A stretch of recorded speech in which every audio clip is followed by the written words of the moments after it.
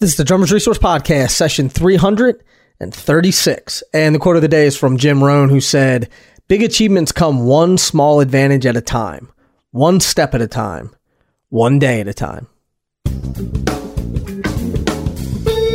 You're listening to the Drummers Resource Podcast, home of in-depth interviews with the world's greatest drummers, music industry professionals, and thought leaders. Inspiration, education, and motivation for drumming and beyond, and beyond, and beyond, and beyond. What's up, boys and girls? How you doing? This is Nick Ruffini, and this is session 336 of the Drummers Resource Podcast. And for those of you who are new to the podcast, or sort of new to the podcast, I want to let you know that there's 336 of these episodes.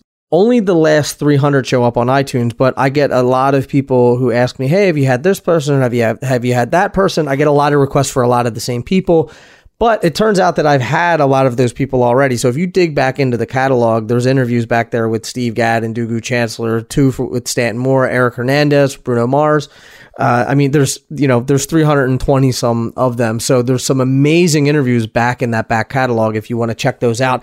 The easiest way is to find them on iTunes, but iTunes only has the latest 300.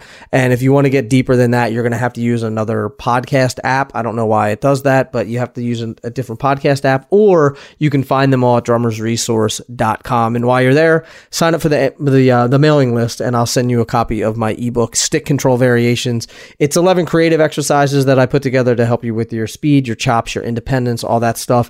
And you can get that 100% free. And if you dig the podcast, if you've been listening for a while, I ask that you support it by going to drummersresource.com/support. And you can support it $1 a month, $3 a month, $5 a month. It brings you to a Patreon page, and you can support it there, and you can get some exclusive all access to some other things as well. So I hope you'll take advantage of that.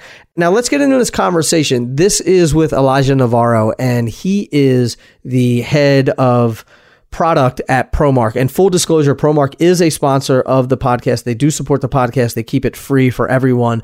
But I wanted to have him on because there's so much information about drumsticks that maybe a lot of people don't understand about tip, taper, length, how the material, how that affects everything, what forward balance would be, what rear balance would be, how they develop new drumsticks, why they develop new drumsticks, all of that stuff. And we also talk about a new product that they have called Fire Grain technology, which they heat temper a drumstick to make it harder without adding any new material. So this is pretty dense with a lot of information, anything that you need to know about drumsticks, how they're made, which drumsticks are right for you. All of that stuff is all covered in here. And Elijah knows his stuff. Let me tell you, this dude is in it deep, and he answers every question that I have very in depth, and has, just like I said, a ton of knowledge about drumsticks. So I thought it'd be great to bring him on, talk about it, and spread that knowledge to you guys. And I figured it would add a lot of value to you, the listener. So I hope you enjoy it. I'd love feedback. If you dig this kind of stuff, I'd like to get more people on to talk about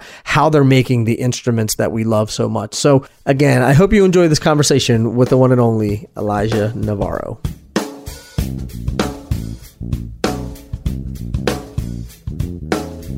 Elijah, what's happening, my man? Thank you for doing this. Hey, Nick. Thanks so much for having me on, man. Appreciate it. How are you? I'm good. Every single time I have one of these conversations, so I've done 300 and some of these, and every time I start it the same exact way. And I don't mean to do it. And I brought this up before. I just I go on autopilot for like the first 5 seconds. I'm always like, "Hey, insert name. Thanks so much for doing this." I don't know.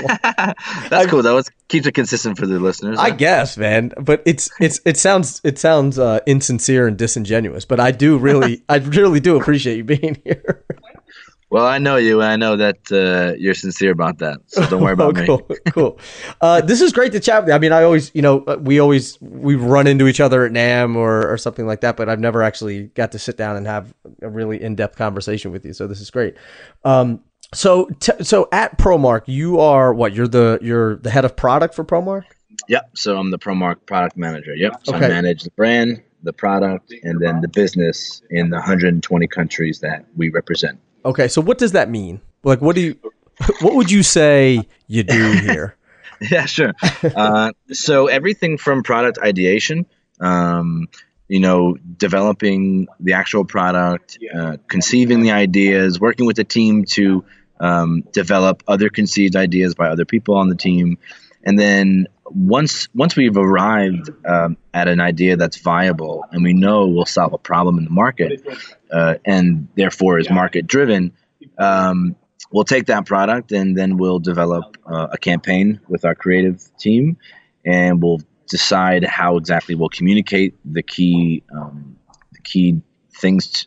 The key points that consumers care about and players will care about, and then we wrap that up into a nice campaign. Develop how we'll shoot it and what it will look and feel like, and then of course we build the strategy, the go-to-market strategy, to get the product sold through the retail channel in the various markets that were distributed, and that touches about 120 countries. So Wow. that's the product development side of it. So the testing and the R&D, that's all done with our internal team here.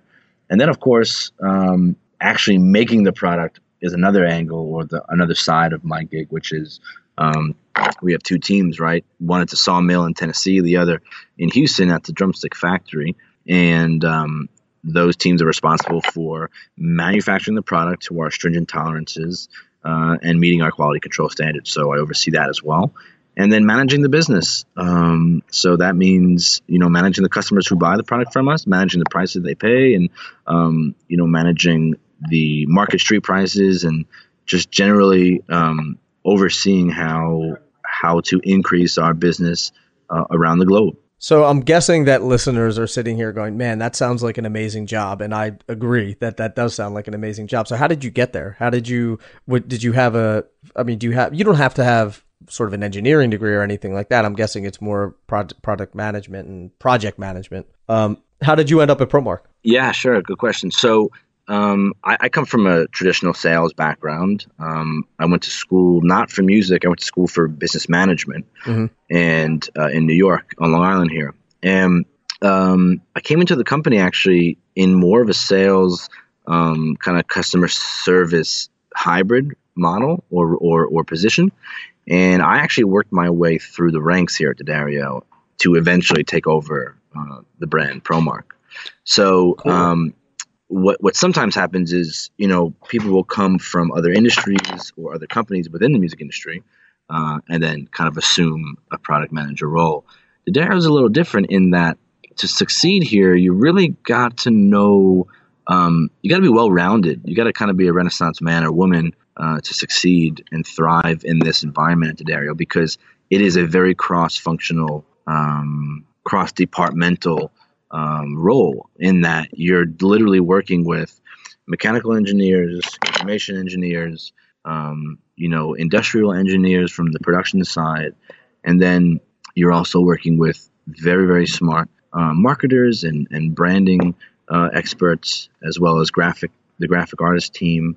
And so the job is kind of multifaceted in nature, and to succeed, you got to understand the processes and the systems that are specific to D'Addario, while having a pretty well-rounded kind of understanding of business and music as a player, and then how to kind of connect the dots, which can be tricky. Mm-hmm. But again, coming up through the ranks, you take it slow and steady, one bite at a time, and you don't assume the corner office on your first day, right. And you pay your dues, Yeah. And there's always seems to be like this disconnect when you're looking at an industry that you really want to be in, right? So if you're thinking, how do I get to be, the director of sales for an insurance company? If you're not that into insurance, for some reason, we have this ability to figure that out. But when we look at, the drumming business or the music business, it's this crazy thing where it seems like it's this impenetrable wall. And so I have no idea how I could you do it just the same way you do it with any other gig. You apply for jobs, and like you said, you get in, you work your way up, and that's the way it happens. Well, yeah, that's right, Nick. And what I can tell you is, I'll give you a really funny short story. And that is, I wanted to work in the music industry, and I always did, as a musician, as a performer, as a songwriter, producer, engineer. So I kind of came from more of the production side of music, and then wanted to get in on the manufacturing side of the industry and the business end of bringing products to players that enhance their ability to kind of connect to their moment, their musical moment, so to speak, right? Mm-hmm. And so kind of my passion grew and developed into that. And I didn't even know I had a passion for it until I started scratching kind of the surface of what this whole product management kind of business had to offer. So when I wanted to get into this side of the industry, I identified a few companies that I wanted to work for. And D'Addario was kind of top of the heap, right? Top of the list for me. Mm-hmm. And so I had met the vice president of marketing and sales probably 11 or 12 years prior to this aha moment that I wanted to switch gears and get into this industry. So I kept that business card for literally almost a decade or plus. And when I had this moment of realization, kind of this epiphany, if you will, that I wanted to switch gears, I literally wrote an email a week to this person for 5 months. Let me say that again. I wrote an email a week for 5 straight months to this person that I met over a decade ago and pestered him until he eventually took me in for an interview. And I knew once I got the interview and I got in front of the people that can make some decisions that I would excel in that environment. Mm-hmm. And so I was relentless in my my nagging, if you will. Right. And then that ended up working out in my favor. You do know you do realize you're going to get hundreds of emails now from this podcast. Hey, that's all right. It's something it speaks to that consistency and the idea of, you can, even for this podcast, right? So I've done 340 or 50 interviews, something like that. And some of these interviews are literally take a year to line up, and it's email after email. I've sent thousands and thousands and thousands of emails. Right. And it's that consistency, and the people who don't want it and the people who don't want to, put in the work and don't want to have that consistency, they give up. And that's great because that clears the way for guys like you and I. Right. Yeah. Cool. Well, I'm fortunate for that. And it's just, I don't know. I think about that people want things quickly and they're like, well, I sent them an email. It's like, okay. Right. I actually have ended up sort of the same situation where I met, you probably know Tim Shahady. Do you know Tim from Pleisty? I actually don't know Tim. No. He's been there for 20 years probably at least. But I got a scholarship from him from Pleisty when I was in college, and literally I kept in touch with him. And literally 13 years later, I saw him at NAMM. Was like, hey, remember me? He's like, yeah, of course. And he's like, where are you living now? I said, oh, I live in Hoboken. And he goes, oh, my buddy just started a drum company there. And the guy walks around the corner. Here he is. He introduces me to him. And now he and I, his buddy Dave and I are business partners, best friends, Right. And it's like a 13-year relationship that you foster. That unbelievable. And it was never like, hey, Tim, can I get free cymbals or anything? It was just like checking in every once in a while. Hey, man, hope all's well. Like just keeping those feelers out. You hit on something important there. And, it's, everybody has this kind of conception about networking. Networking is this big buzzword when young people are coming up trying to find their place in a business or in life or in the world. And this idea of networking, just collect as many emails and phone numbers as you can, and then something will work out. Well, I don't know that I drive so well with that. I've approached it a little bit differently, and that is I kind of use my downtime to ping people, and I look at it kind of like a bank account, right? Mm-hmm. I have to invest some bit of my emotional self into that relationship if I expect to be able to withdraw some emotional currency from somebody else. Right. And emotional currency has many different looks, right? One of those things could be putting in a good word for you in an office environment at a company that you want to work for. So yeah, you're right. It's more than just, sending relentless emails that are mindless. It's, hey, I heard this song on the radio, made me think of you. How you doing? How's the wife? How's the kids? Mm-hmm. We talked about this thing that one time, wondering if you had a different perspective on this line of thought. So really kind of being thoughtful and thinking about ways to engage people beyond, hey, how's the weather? How's the news? Mm-hmm. What about this thing happening in politics today? Go deeper and try and find something meaningful to that person, because that shows a lot about your desire to develop a relationship. And those relationships are what sustain and really catapult young people when we're coming up. Right. Mm-hmm. And so anyway, that's my little take on it. And it's been effective for me. I think it has been. I agree. I take the same approach. So one last question about sort of the business side of things. If someone's older and they already have certain skills, they've been a product developer, or they've been a project manager, or they're an accountant, or they have managerial experience or something like that. I think it's easier for someone like that to see where the transition can happen, because in that case, it's literally just applying for a job. It just happens to be in a different market. But for someone young that's coming up, how would you suggest that they start to get into this business? Look for just what I say is the same way that you would look into getting into any other business. Just look for job openings that you qualify for and just start applying. That's right. I mean, I'll give you my personal story as to answer that question. And when I was looking to work at the Dario, I realized that I might have to work the mailroom for a little while, and I was willing to do it just to get a foot in the door. Man, if you graduate Wharton School of Business and you want to get into like any of the like William Morris Agency or CAA or any of those big talent agencies in Hollywood, everyone starts in the mailroom. Yeah, doesn't matter. That's it. And you gotta. It's more than. I think we get hung up on titles, especially as young people. Sometimes you want a posture, and ego, man. I'm more success. Yeah, it is. And the death to the ego, man. That'll be the most liberating thing. For us, for young people coming up, as soon as you kill that ego, forget it. It opens up so many doors, because you come in now with a student mentality, ready to learn, and you have a humility about you that is desirable from upper management in companies. Because what upper management is looking for is people that they can develop. Because the best money a company will spend is in developing people, and so. That's a general statement, of course. It's certainly true at the Dario, and I know many other companies within this industry. But my mentality, man, was, I will sort the mail, I'll mop the floor, I'll do whatever it takes. Even though I had skills already, and I was proven successful in other industries and other areas, I knew that to be successful at this company, the Dario, I would have had to prove myself. And so, just give me that opportunity, and I'll knock it out of the park, whatever assignment you put me on. Mm-hmm. And like you said, they're looking for young minds that are malleable, not kids that come in thinking, or anyone coming in for that matter, that thinks they know everything, isn't teachable, doesn't have sort of a growth mindset, anything like that, and doesn't want to learn. Yeah, that's exactly it, man.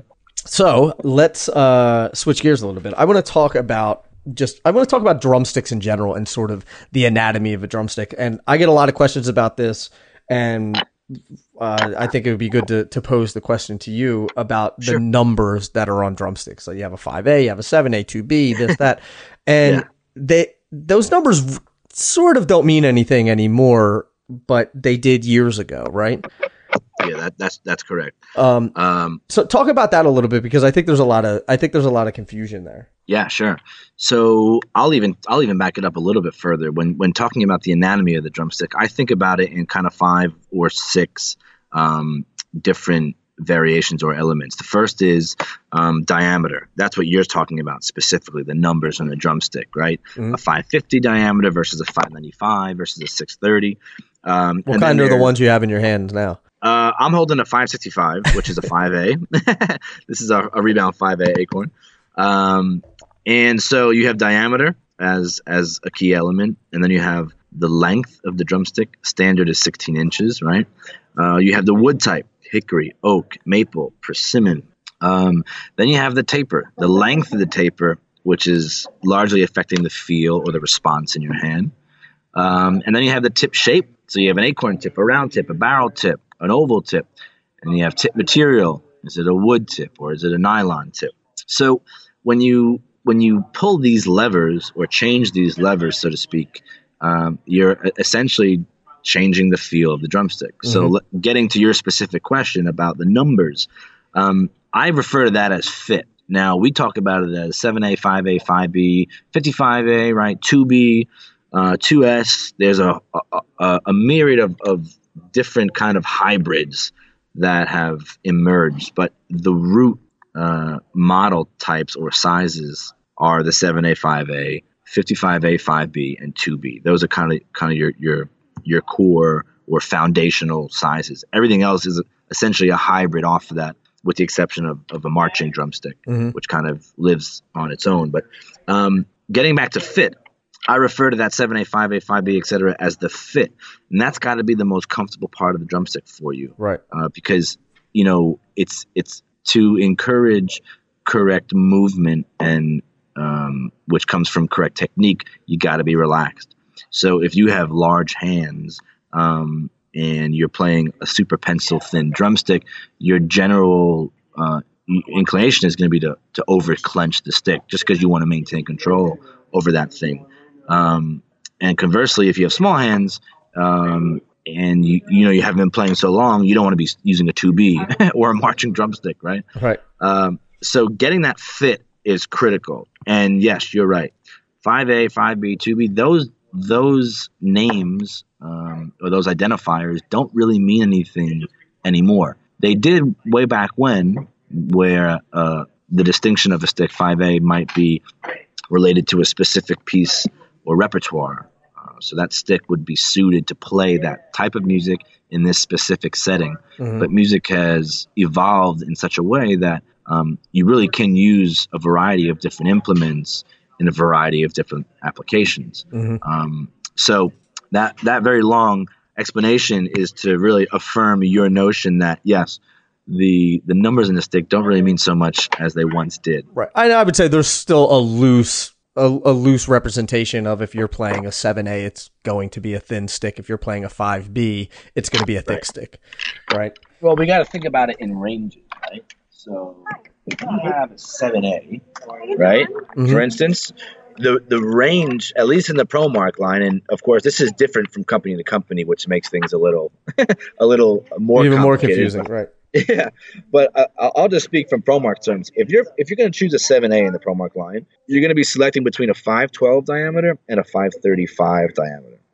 So think about this now. If 1 inch, if 1.0 is 1 inch, then a 535 is less than half an inch in diameter, right? So we think about it in ranges. So 7As range from 512 to 535. 5As from a 535 to a 565. A 5B from a 581 to a 595. And, like a 2B is like a 630, more or less. Right. So those numbers are important when you're exploring drumsticks, because you can't go from one company to another and assume that a 5A is the same at ProMark as it is at any of its competitors or any other different company, right? So you kind of dialing in and understanding and knowing what the diameter actually is in true terms, right? 595, 560, et cetera, will help you narrow in and shorten your exploration process, in my opinion. Sure. Yeah, that makes sense. Yeah. Now, you had mentioned about the different elements of a drumstick that affect the feel, affect the rebound, all of that stuff. Can we dive into that a little bit? We talked about fit. Okay, so we're talking about diameter, but then there's also length, tip, taper, all of that stuff. And how can we talk about how that affects? Because I think what happens when there's so many drumstick models, there's so many different options. When you go in and you look at one that has a longer taper, one that has a shorter taper, one that has an acorn, one that has a round, trying to figure all that stuff out, especially if you're early in the drumming game. And I mean, once you get older, I feel like everyone's just like, I know what I play and that's what I play. But that exploration process, can you walk us through that about the elements that affect the drumstick and how they affect those drumsticks? Yeah. Now, absolutely. That was a long-winded question, so. No, I'm with you. Brevity is not my strong suit. Go ahead, sorry. Yeah, you and me both, man. I struggle sometimes. I'm just, we're passionate guys, I guess, right? Yeah. So when on the exploration process to find the drumstick, it's a little subjective, right? Because you and I might have the same size hands, say, but you might be more in shape than I am. So you're used to throwing around more weight, or your technique or your style of playing allows you to achieve certain things that maybe I can't achieve. Okay. We'll go with that. Using my technique. using my technique. So it is a little subjective, right? Because it might feel, drummers use that word a lot, it feels good or it doesn't feel right. Right. Quite a bit. Now, and I think we've all been in those situations where, you know, you'll pick up a stick and it feels like you're playing with concrete in your hand. And it may not be that heavier, you know, it might not be that much heavier, but it just, something doesn't, like you said, it doesn't feel right. Something's not and working. We can actually, that's actually a good point, Nick. We should get back to that point if you can remember it, because there's a really interesting development on the ProMark side, at least, that's addressing that very dynamic that I think will be fun to kind of pull apart a little bit. I'll put a thumbtack in it. We'll go back to it. Yeah, cool. All right. So you found your fit, right? You say, I'm a 5B guy myself personally. I play the Rebound 5B Acorn in the active grip version from ProMark. And the reason I like that model is because it allows me to maintain a comfortable grip, because it's a 595 diameter. So my hand naturally kind of just curls around, and I don't have to clench my hand very hard to maintain control of the stick while playing. So I choose the 595 or the 5B. And I like a longer taper on that particular model because it allows the stick to respond far more quickly off of the pad, off of the drum, or the cymbal. And that allows me to play intricate grooves and kind of intricate patterns on the hats and cymbals and such.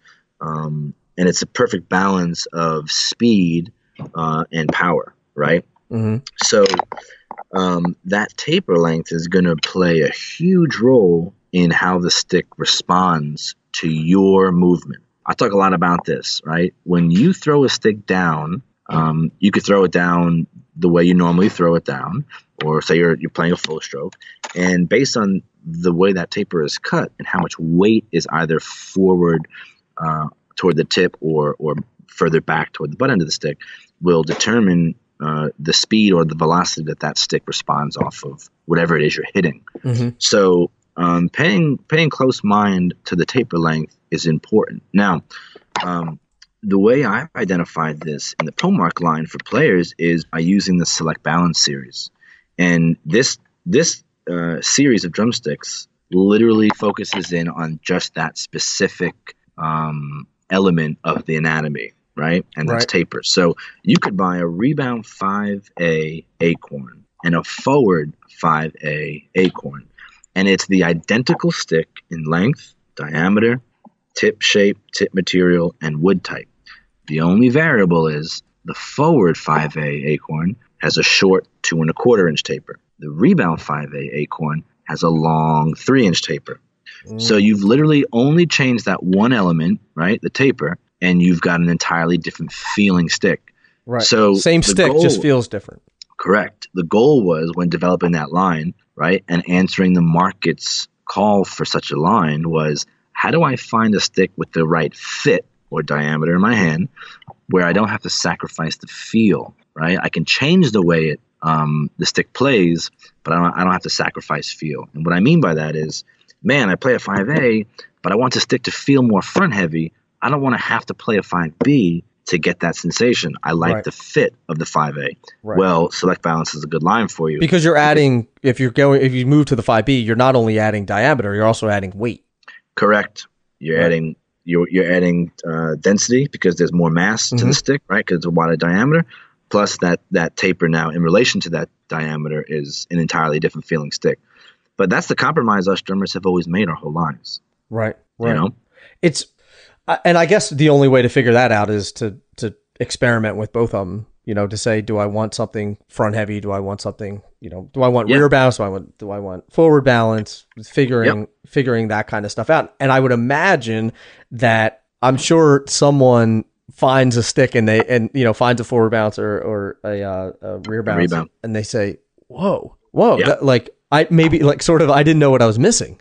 Yeah. I didn't realize that just changing where the rebound sits can really change the way that the stick is playing, you know? Yeah, that's right. And what you're doing is you're displacing the weight. You're shifting the balance of the stick, right? Mm-hmm. So the way I kind of boil it down in simple terms for players when exploring, if you buy a forward balance drumstick from the Select Balance line, if you buy a forward balance stick respective to size Generally speaking, the forward balance models optimize power and speed, while the rebound balance models optimize finesse and agility.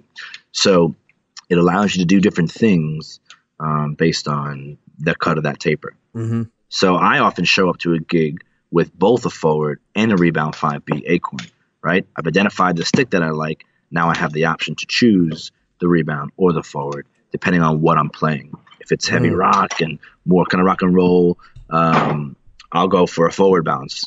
If it's more kind of jazz swing, up-tempo kind of funk, I'll go for a rebound all day long. Nice. Yeah, that makes sense. Yep. So we're getting sort of nitty and gritty, but let's talk about let's talk about tips real quick.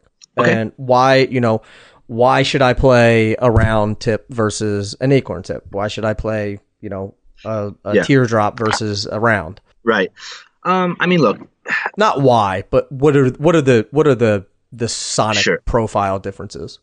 Okay, cool. Yeah, that's a more pointed question. Good. So, I think you were sensing that it is subjective, right? We like what we like as drummers. We have muscle memory, and we're kind of slaves to that, of course, for the most part. Of course. But sonically, if you think about an oval-shaped tip, that's going to produce kind of a more broad, a robust sound on a cymbal, where it's just a more round sound. Whereas an acorn, because you have the edge cut in the way that it is, and has the certain radius to it, you'll get a more articulate ping sound, especially on the cymbals. And that's really where you're hearing most of the difference is on the cymbals. If you think about a round tip, no matter how you hit it at whatever angle, it's the same sound. So generally speaking, for younger players and beginners, they opt for a round tip because it's kind of agnostic to poor technique, right? Yeah. Again, no matter how you hold it or attack the cymbal or drum, you're generally speaking getting the same exact sound because the contact between the stick and the drum or cymbal is the same. Man, maybe I should switch to ball tip. No, I actually, it's funny that you say that because when I was younger, I played 5A balls, right? And now I don't. Yeah. I mean, listen, I don't want to say that a round tip is only for beginners because it's certainly not true. But,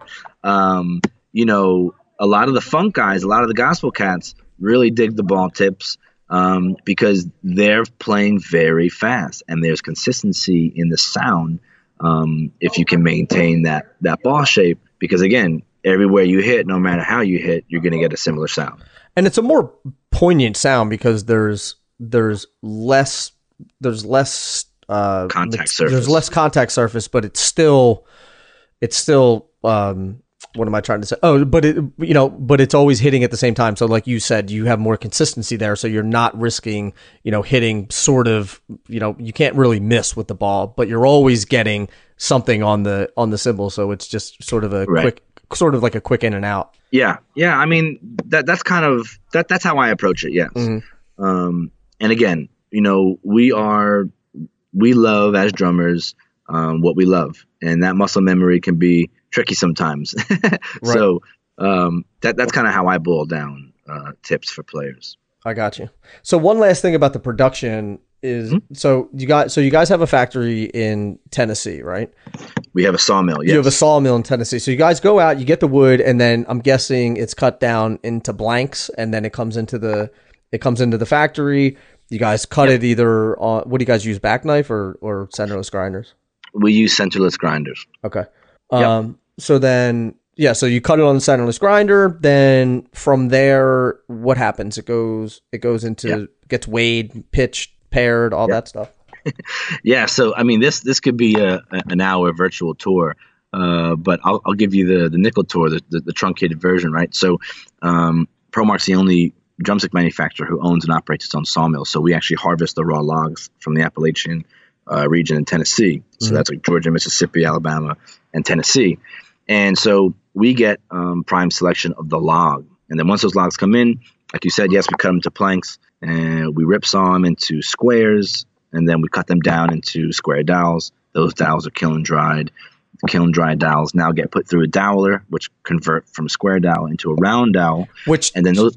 Sorry to interrupt you. You skipped like the kiln drying process for the listeners who don't know. That is like that is a science. They don't just throw it in the oven and it just sits in there for a couple of days and they pull it out. I mean, it's like moisture controlled, it's tested, it's, all that stuff. Yes. Yeah, that's true. I didn't want to get too much in the weeds just for the sake of brevity. Right. But yes, it is an extreme science. In fact, ProMark's kilns there are 6 high capacity kilns at ProMark, and they are literally operated and can be controlled from our plant manager's cell phone. It's that important that we have that kind of oversight over that the removal of moisture, because if you remove it too quick, you can create instability in the wood, so that makes for a poor drumstick, right? And then we like to treat this like the way you cook ribs, low and slow, man. Yeah. So as low as the temperature as we can, and as slow of a moisture withdrawal as possible. That maintains, again, stability, a straight dowel, and a drumstick that's going to last as long as it should. Right. Now, we take about 21 days for a kiln cycle. Most companies will take 14 days or less. And for us, we found that it's not really beneficial to the end player when you do that, because you're actually compromising the internal construction of the wood grain. And so, again, you make for an unstable product. Makes sense. So we take our time there. Yeah, because and then the drumstick is constant. It's still a sort of a living thing, so it's still changing. It has properties that that you, once it comes out of the kiln, you want to control what happens after it leaves your factory, right? Because if you don't dry it too fast, or you dry it too fast, you don't dry it quick enough, you're going to get bananas. You're going to get the wood's going to be brittle. It's going to split. It's going to do this. It's going to do that. So finding that sweet spot is where you need to be to control, I would imagine, what happens after that, right? Yeah, that's exactly right, because you hit on a good point, and that is that once we make the drumstick, we got to ship this thing all over the world. So imagine shipping from New York, where we are located, our headquarters are, D'Addario headquarters, to China. I mean, that's on a shipping container getting baked in the sun. You need to make sure that you're accounting for post-production wear and tear on the drumstick. So we do account for that in our production. Right. And to your earlier point, which is a really another good perception on your part, was, a drumstick still thinks it's a tree, man. It's a living thing.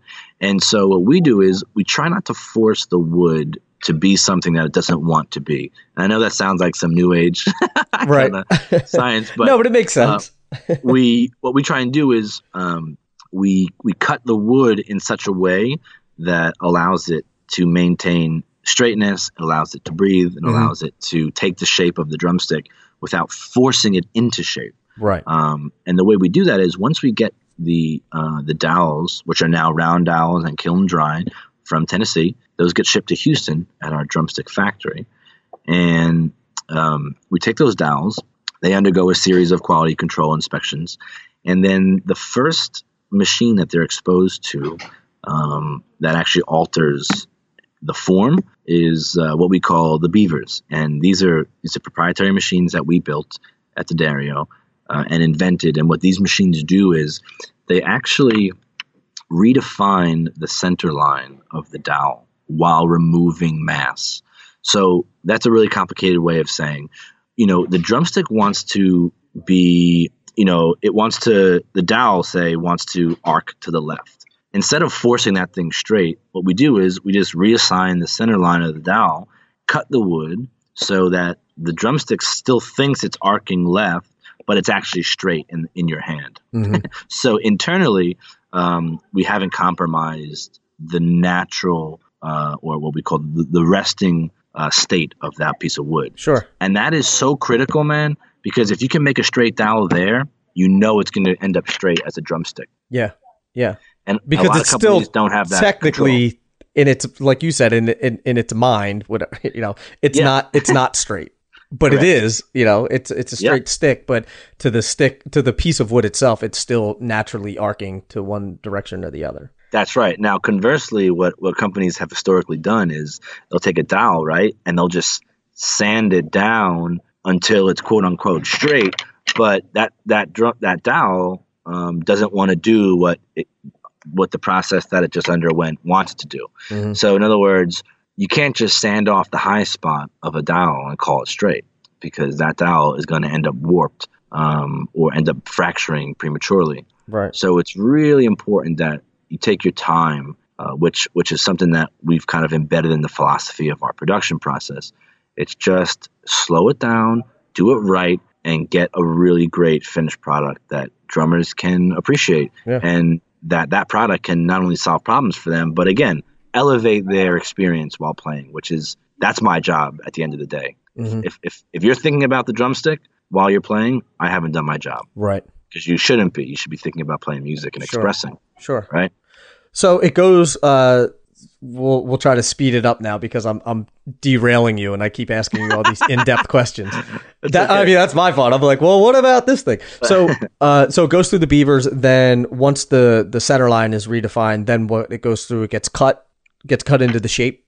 Yes. So what we'll do then is we'll dress a stone wheel. Right. Now this is the main point of difference between a manufacturer who's centerless grinding, which ProMark and only one other company are, and what's called back knife lathing, which you mentioned earlier.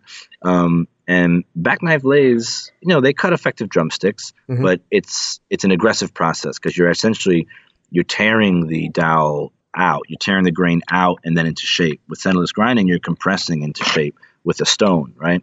So on those beaver machines, not only are we redefining the center line, but we're also reducing the diameter as close to the finished diameter as possible. For instance, if the dowel comes in at 800 thousandths in diameter and we need to make a 7A at 512, well, we're going to reduce the diameter of that dowel to, say, 550 so that by the time we kiss it with the stone, we don't have to overwork the machines. We don't have to overwork the wood. We can just kiss the profile into the dowel, shape it, and let the wood undergo as little stress as possible. So we dress the wheel, which means that we cut the stone with a negative profile of the finished drumstick profile, right? Mm-hmm. So if you're cutting the Rebound 5A Acorn, you're making a negative of that shape into the stone so that when you kiss the dowel, it makes the final shape of the Rebound 5A, right? Mm-hmm. So it's two-part grinding process. You grind the tip end, and then you grind the butt end, and then you blend that line. So there's 2 stones per drumstick model. And then once that drumstick comes out, it undergoes another series of pretty intense quality inspection points. And then we take it from there, and we'll do a variety of different things with it. We'll either send it to the nylon tipping machine, if it warrants a nylon tip, and then we'll send it to the tumblers, which applies the lacquer. We could send it to our active grip station, which will apply the active grip coating, which is the heat-activated coating. Mm-hmm. Or it could go to the fire grain lane, which will fire grain the exterior, which gives it that kind of charred aesthetic. Right. That's literally a flame tunnel or a ring of fire. Which I want to talk about that. We're definitely going to talk about that. Cool. And then, we finish the drumstick with the finished exterior, either lacquer, active grip fire grain, or natural. And then we print it with the artwork. We pitch match within a quarter tone, so the pair is matched as between each stick is a quarter tone, and then each stick is paired, and within each pair, each stick will have a 1.5 gram variance between. So you have a really precisely matched pair of drumsticks by the time we're done with it. Mm-hmm. And again, that's the really truncated short story about it, but again, this could be pretty long form. Such an interesting process, once you get in deeper and you start learning more about temperatures and like you said, sawing or cutting it and shaping it and weighing it and just all it's really an interesting process. I want to go back. We talked about when you pull a drumstick out of your bag and when you're playing, it feels like it's concrete in your hand. Yes. And you said you wanted to go back and talk about that feel. And I've been in certain situations where, I'll drop a stick or a stick breaks or whatever, and then I'll go and grab the same exact stick, same brand, same everything, and you grab it and it feels like concrete, or it may seem like super light and brittle. Exactly. So now that's a really good question, man. And I'm so happy you hit on that.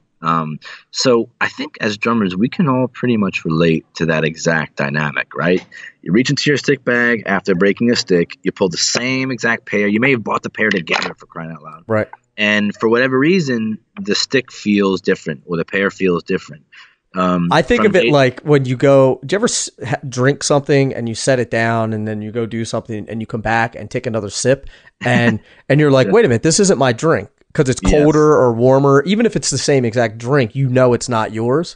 Right. It just, there's variation of some degree, right? Right. And the same is true here with drumsticks. What we're feeling as drummers is the natural weight variation specific to the type of wood that we're playing. What do I mean?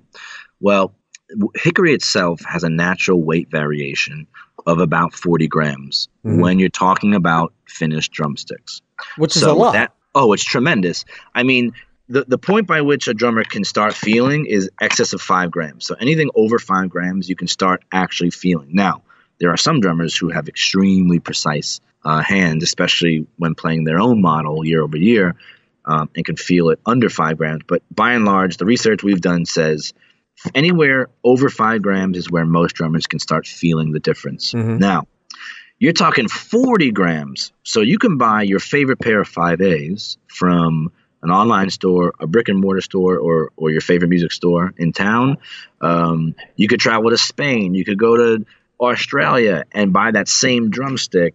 And guess what? It's going to feel like an entirely different drumstick no matter where you are in the world or no matter where you buy it. Why? Because what manufacturers do is they'll buy dowels off the open market, right? We're making our dowels.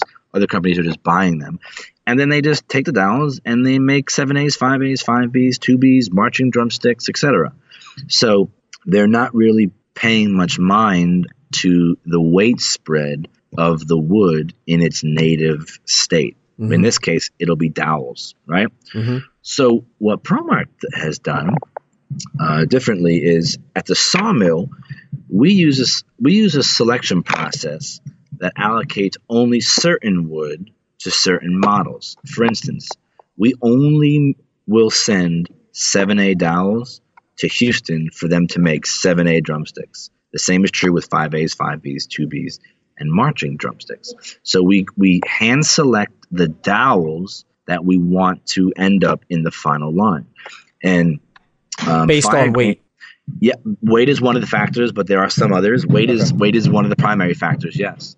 So in other words, I don't want to have a marching weight drumstick in a 7A shape because it's going to feel like concrete while I'm trying to play jazz and swing, right? And conversely, I wouldn't use a little 7A thin light drumstick for, or dowel, I should say, for a marching application because those guys and gals will just break right through them. So we've been able to reduce that variance, that 40-gram weight variance, to 6. In fact, ProMark has the least or the lowest standard deviation within a certain model set. For instance, our 7As vary only 4.5 grams from pair to pair. 5As about 5.5, and anything bigger than a 5A about 6 grams. So the pairs are matched, but between pairs, there's only a 4-gram variance. Correct. So if you're playing, let's take my Rebound 5B Acorn, right? If I bought that model at my favorite music store here on Long Island, or if I traveled to Spain and bought it over there, or in our earlier example, Australia, right? No matter where in the world I am, if I buy a Rebound 5B Acorn, it's going to be within that 6-gram range every single time I buy it, which means that when I sit down at the drum set, I don't have to worry about that as a variable. That the drumstick is now a constant. So I will always get the same feel. My timing will always be the same. And then I can, again, right, not focus on the drumstick anymore and focus on expression. Right. And what we're talking about, I mean, you could pick up a drumstick, you could pick up a pair of drumsticks, and let's just say for numbers' sake, right? We're not gonna. This isn't real, but you could pick up a pair of drumsticks, and they're 50 grams, and then you could pick up the same exact brand, size, style, everything is exactly the same, and it could be 100 grams. I mean, that would be 50 gram spread. I would say it'd be closer to 90, but yeah, right. The point is made. There's a major variance in weight. And so that's going to throw us off as players. And what that equals is, especially, I remember this as a young player. I called it not feeling as inspired as yesterday, right? I would sit down yesterday, play my tail off, and man, I had a great session. And then come back the next day, practice the same time of day, the same amount of time, the same repertoire, but change one variable, and that was my sticks. Right. And I said, gee, I don't know what it is about today. I just don't feel as inspired as I did yesterday. Yeah. Little did I know, if I had a drumstick made by a manufacturer who was actually paying mind to that, we could have sidestepped that whole issue from the start. And what we're talking about playing live too, if you're grabbing one stick out of your bag, your left hand could be 50 and your right hand could be, like you said, could be 90. You know? Oh, forget it. And that's the killer right there. Right. I've been there. Me too. It's like, what? I don't, all of a sudden my right hand just, I feel like, like I said, I feel like I have concrete in my hand.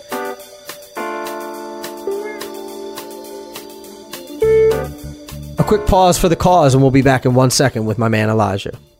Whether you want to learn electronic drumming, gospel drumming, jazz, funk, reggae, hip-hop, all of that and more is covered at Musicians Institute. And you can take your career to the next level, whether you just want to become a better player or you want to go all the way and become a professional player. You can do this by going to mi.edu, find out all of their great programs. They're located right there in the heart of Hollywood, California. They've been there since the 70s. There's a reason why they've been there since the 70s. And if you look at their alumni and the people who teach there, it's all people who are out there doing it, have been there, have done that, have been touring, working in the studio, and working with A-list players for years on end. So check them out and learn more by going to mi.edu.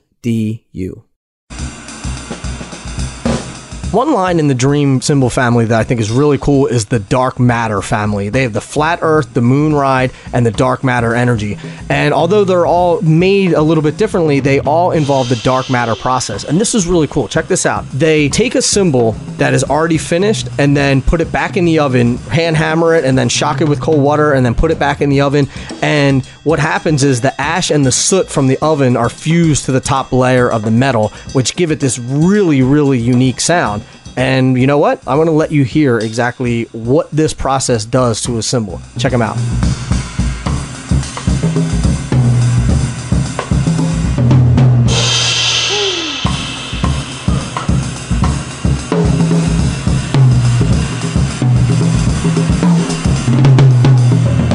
To learn more about Dream Cymbals, their Dark Matter line, and all their great products, be sure to check out dreamcymbals.com.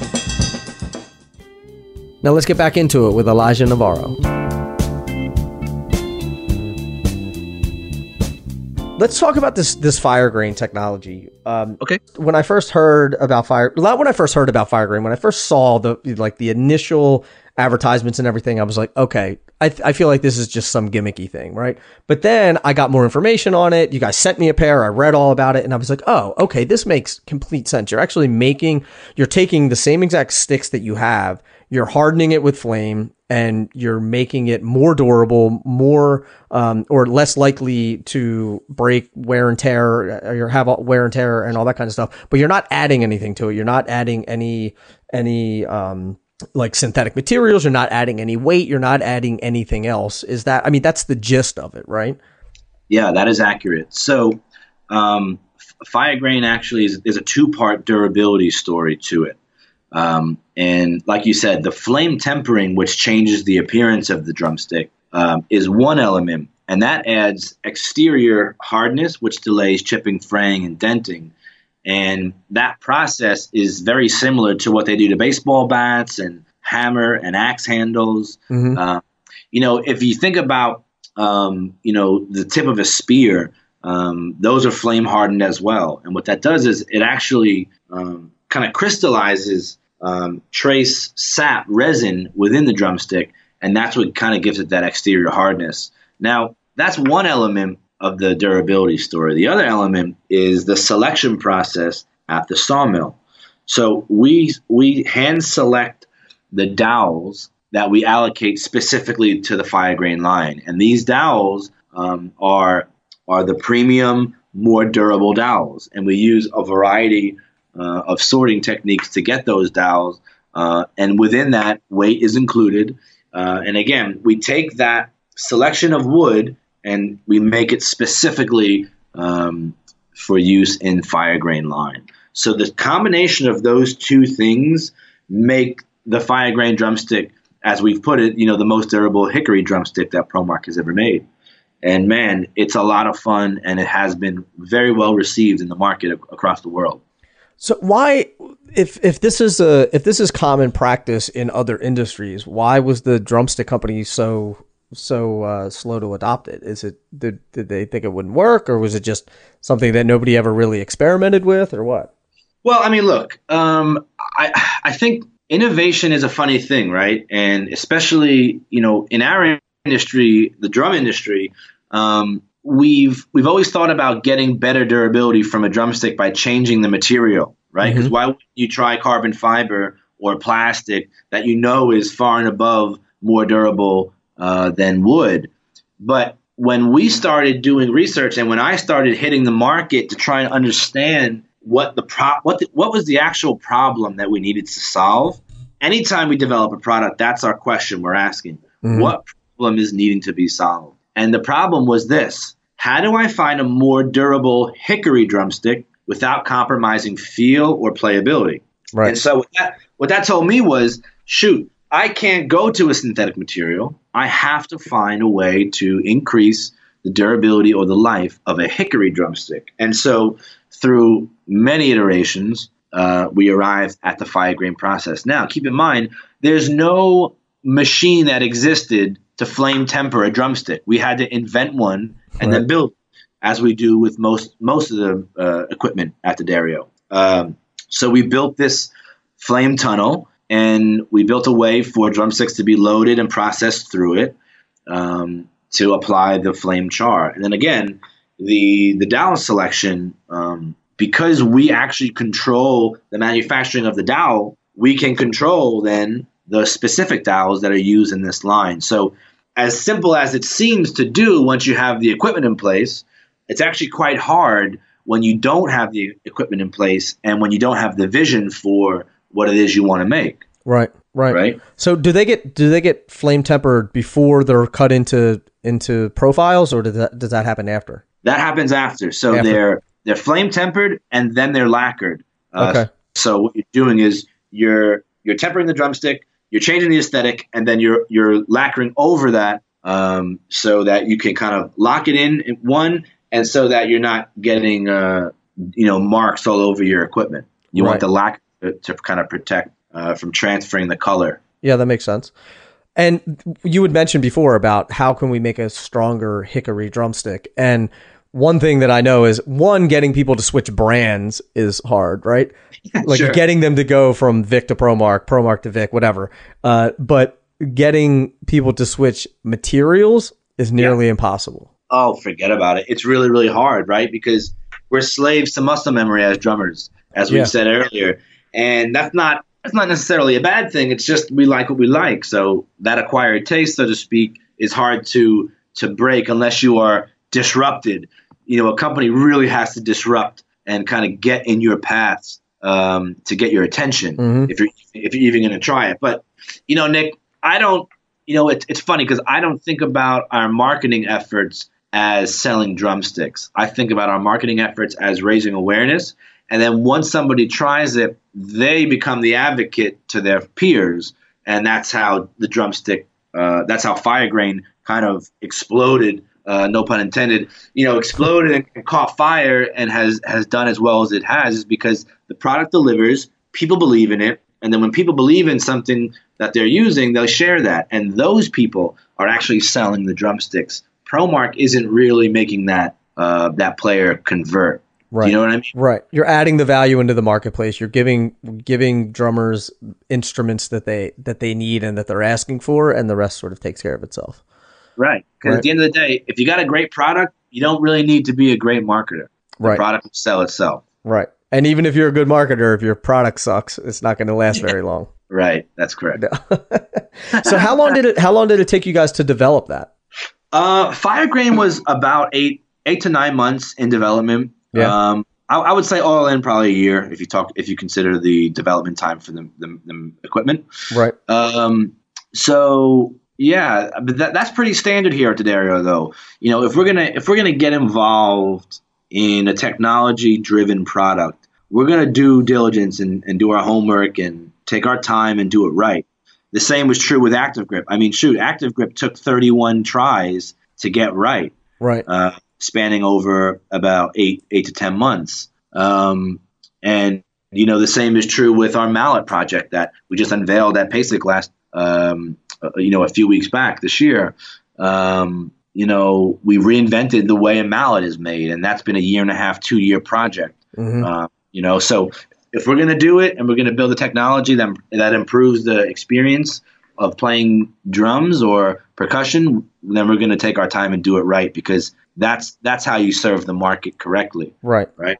So I don't want to take a ton of your time, but talk to me quickly about the process of sort of R&Ding this product. So if it's a great idea that, everybody has these great ideas, but then if no one wants it, no one buys it, it doesn't resonate well with the marketplace, then maybe it's not necessarily a great idea. So how do you come up with the idea, okay, Firegrain is a way that we can introduce a stronger hickory stick. We don't have to add anything. We're not going to change the material. We're not going to change the feel, anything like that. Right. How do we know anyone's going to buy this thing? How do we know anyone even wants this thing? Yeah, that's a great question, man. And that's probably the number one question that most people in many industries overlook. Mm-hmm. And at D'Addario, we have a saying here in product management, and it goes like this. Your opinion, although interesting, is irrelevant.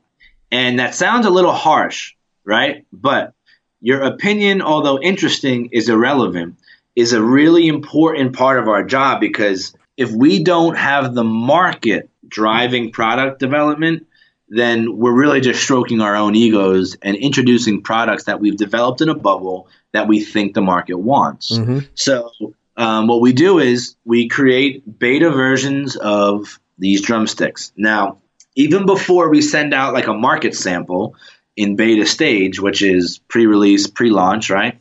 With Firegrain specifically, we held a series of small focus groups. So we met with drummers, we met off-site, maybe at their house, and we had some conversations. And we did this in a few different cities, and we literally have conversations with players about what he or she is missing, is wanting, introduce the product, get some feedback.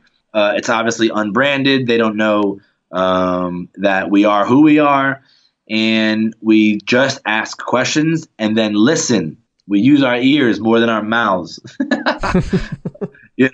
and then when you listen and you know what you're listening for, man, you can get some really pertinent information that helps you develop products that are truly market driven and solve problems. And we've done that very thing with Firegrain. So after we've built the drumsticks, we've tested it in focus groups and some beta round testing. We then committed to the product, built up for production, started creating the marketing campaign, and then we sent out some market samples to seed the market, get people excited, target some influencers who can build advocacy in the market with us and for us. And together, we've really created a successful product. And if you're going to do it any other way than that, and there are ways to do it on a shoestring budget, because believe me, you want to keep your costs down as much as possible on the front end. Once you've done that, the market will really resonate well with the product, because it feels true and it doesn't feel like a company telling the market what they should and shouldn't play. Right. And it doesn't feel gimmicky, Right. I'll ask you this, Nick. So you said that you when you first were exposed to Firegrain, it felt gimmicky. Then you read into it and you learned about it, and then you kind of became a believer. And before we knew that would happen in the market, what happened with you is something that we planned for, and what happened with you is something that happened with many drummers across the globe. Mm-hmm. And so what we had to do to validate the claim that we were making was, well, how are we going to test this? So we built two machines. The first machine is a 4 drumstick striker. And what it does is it takes the drumstick and essentially simulates a very powerful full stroke. Bow, bow. So from vertical down, and it's smashing a cymbal bell on the shoulder or the taper of the drumstick. It's smashing a triple flange hoop, a die cast hoop that's traveling up and down the length of the drumstick each time it's struck. And the reason that this is necessary is because if you're not going to torture test these things, there's no way you can extrapolate data to make any claim, right? And so that machine proved to be really useful in helping to validate the durability and the lifespan of the drumsticks. The second machine we built is a machine that holds the drumsticks on either end, the tip end and the butt end, and then a presser foot comes down in the center and snaps the drumstick in half. And then we measure the force required before that drumstick went into what's called total failure or fully snapped, right? So it was simple. We compared our standard hickory drumsticks, our competitors' hickory drumsticks, and then Firegrain on both of those series. And what we concluded was the Firegrain drumsticks outlast the current ProMark hickory drumsticks and all the other hickory drumsticks out there in the competitive market. Well, can't argue with data. That's right. You know? And the reason why I thought it was gimmicky in the beginning was because I didn't see the claims, right? So I just saw an image. Okay. And I was like, oh, it's just a different looking drumstick. And then I said, oh, what's that? I was saying it almost looks stained, in a way. Yeah. And then I was like, oh, okay. And then it started to make a lot more sense to me, which I think that for years everyone's been trying to develop a stronger drumstick. So hats off to you guys for making it happen. So cheers. Well, hats off to the market for telling us what they need. Right. Us for listening. Hey, Nick, there's a really interesting aesthetic treatment that's reemerging in the American market, and it's an ancient Japanese wood charring technique called shosugiban, which is kind of a Western pronunciation of a native Japanese word called yagisugi. And I know it kind of sounds like I'm sneezing right now, but shosugiban or yagisugi it actually translates burnt wood or burnt cedar. And what the Japanese have been doing for decades and decades is flame tempering the exterior wooden panels of structures like houses or buildings. And what this wood charring technique does is they actually char it to the point where it almost looks like alligator skin. They brush it with a steel brush, and then they coat it with a lacquer. And what this does is it's UV light repellent. It repels bugs and termites. It becomes waterproof, and it basically stands up to the elements 100% better than a standard piece that's untreated. And so a lot of the American contracting market has adopted this shosugiban technique and are incorporating it into some more modern design and styling. Really? So, yes. So it's really, there's nothing new under the sun. There's, we learned about shosugiban a little bit later in the development process, and we're kind of illuminated and excited about it because we said, wow, here's another time-tested methodology that just further substantiates the durability claims that we're making here. And it kind of recharged the project while we were getting close to the finish line and was a nice affirmation about exactly what it is we were doing. That's awesome. And then, it's not just something that you guys cooked up, it's like, okay, this is a real thing, and other people are doing this and they're seeing the benefits right. of it as well. That's awesome. Yeah. It's time tested. I mean, you look at Louisville Slugger, they make baseball bats, maple ash, they flame temper them for durability. Hammer handles and axe handles, the same is true.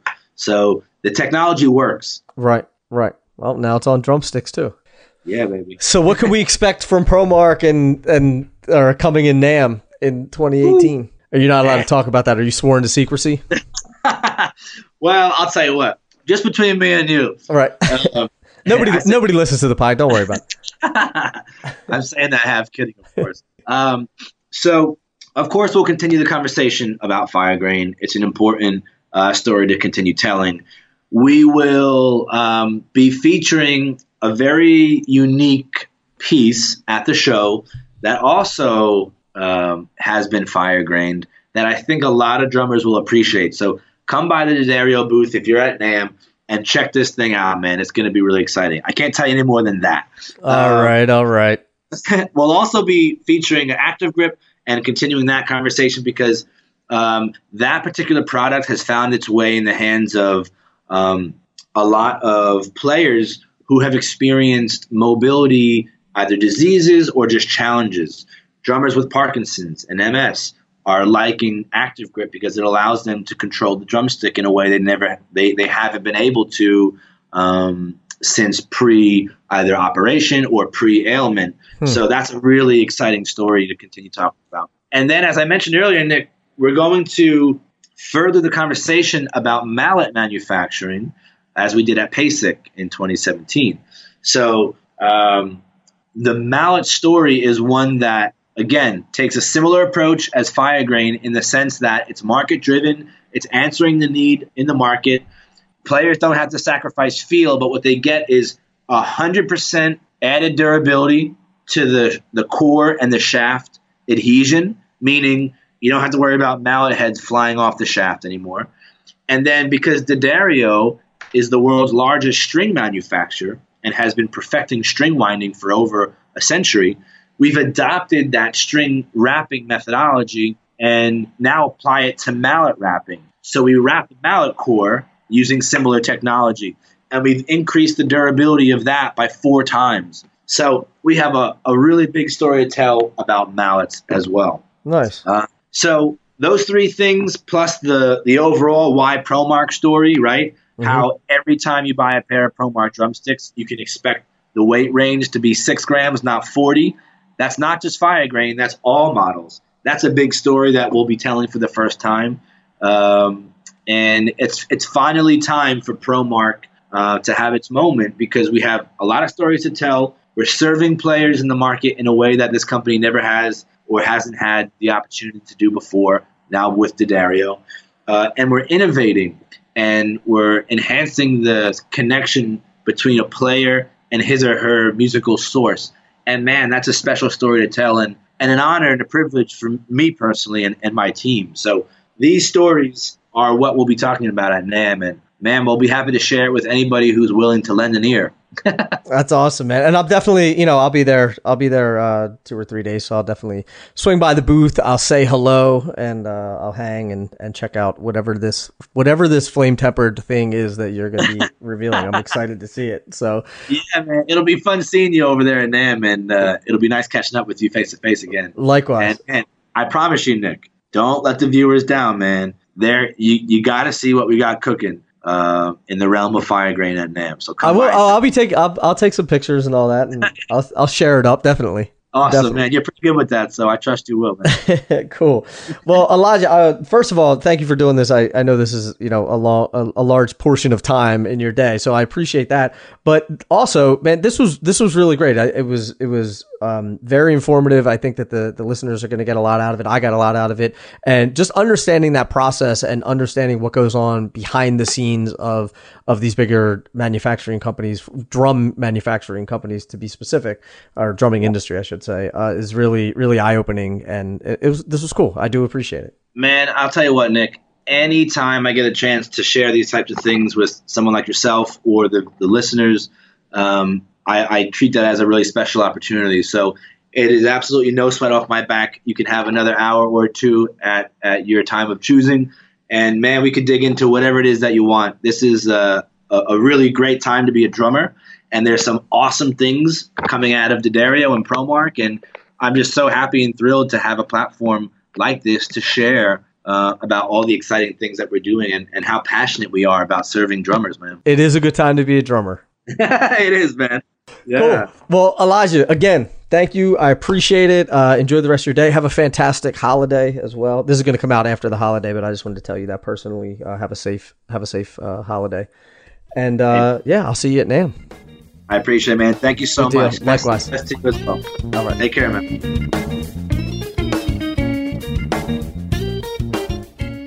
There you have it, the one and only Elijah Navarro. I hope you got a ton of information out of that. Like I said, my man knows his stuff. And for him to spend some time and explaining all this stuff and really getting into the nuts and bolts of how drumsticks are made, how they're manufactured, how they're sourced, the tip, taper, balance, all that stuff. I found it very, very interesting, and I hope you did as well. Again, if you dig this kind of stuff, let me know. Shoot me an email or hit me up on social media, just at Drummers Resource. Let me know if you're into this kind of stuff. I'll get more people on. I have a lot of connections, with people who are making instruments. So if you want to hear more about this kind of stuff, let me know. And until the next podcast, keep drumming. Thank you so much for listening. I do appreciate it, and I'll be talking to you soon. Peace.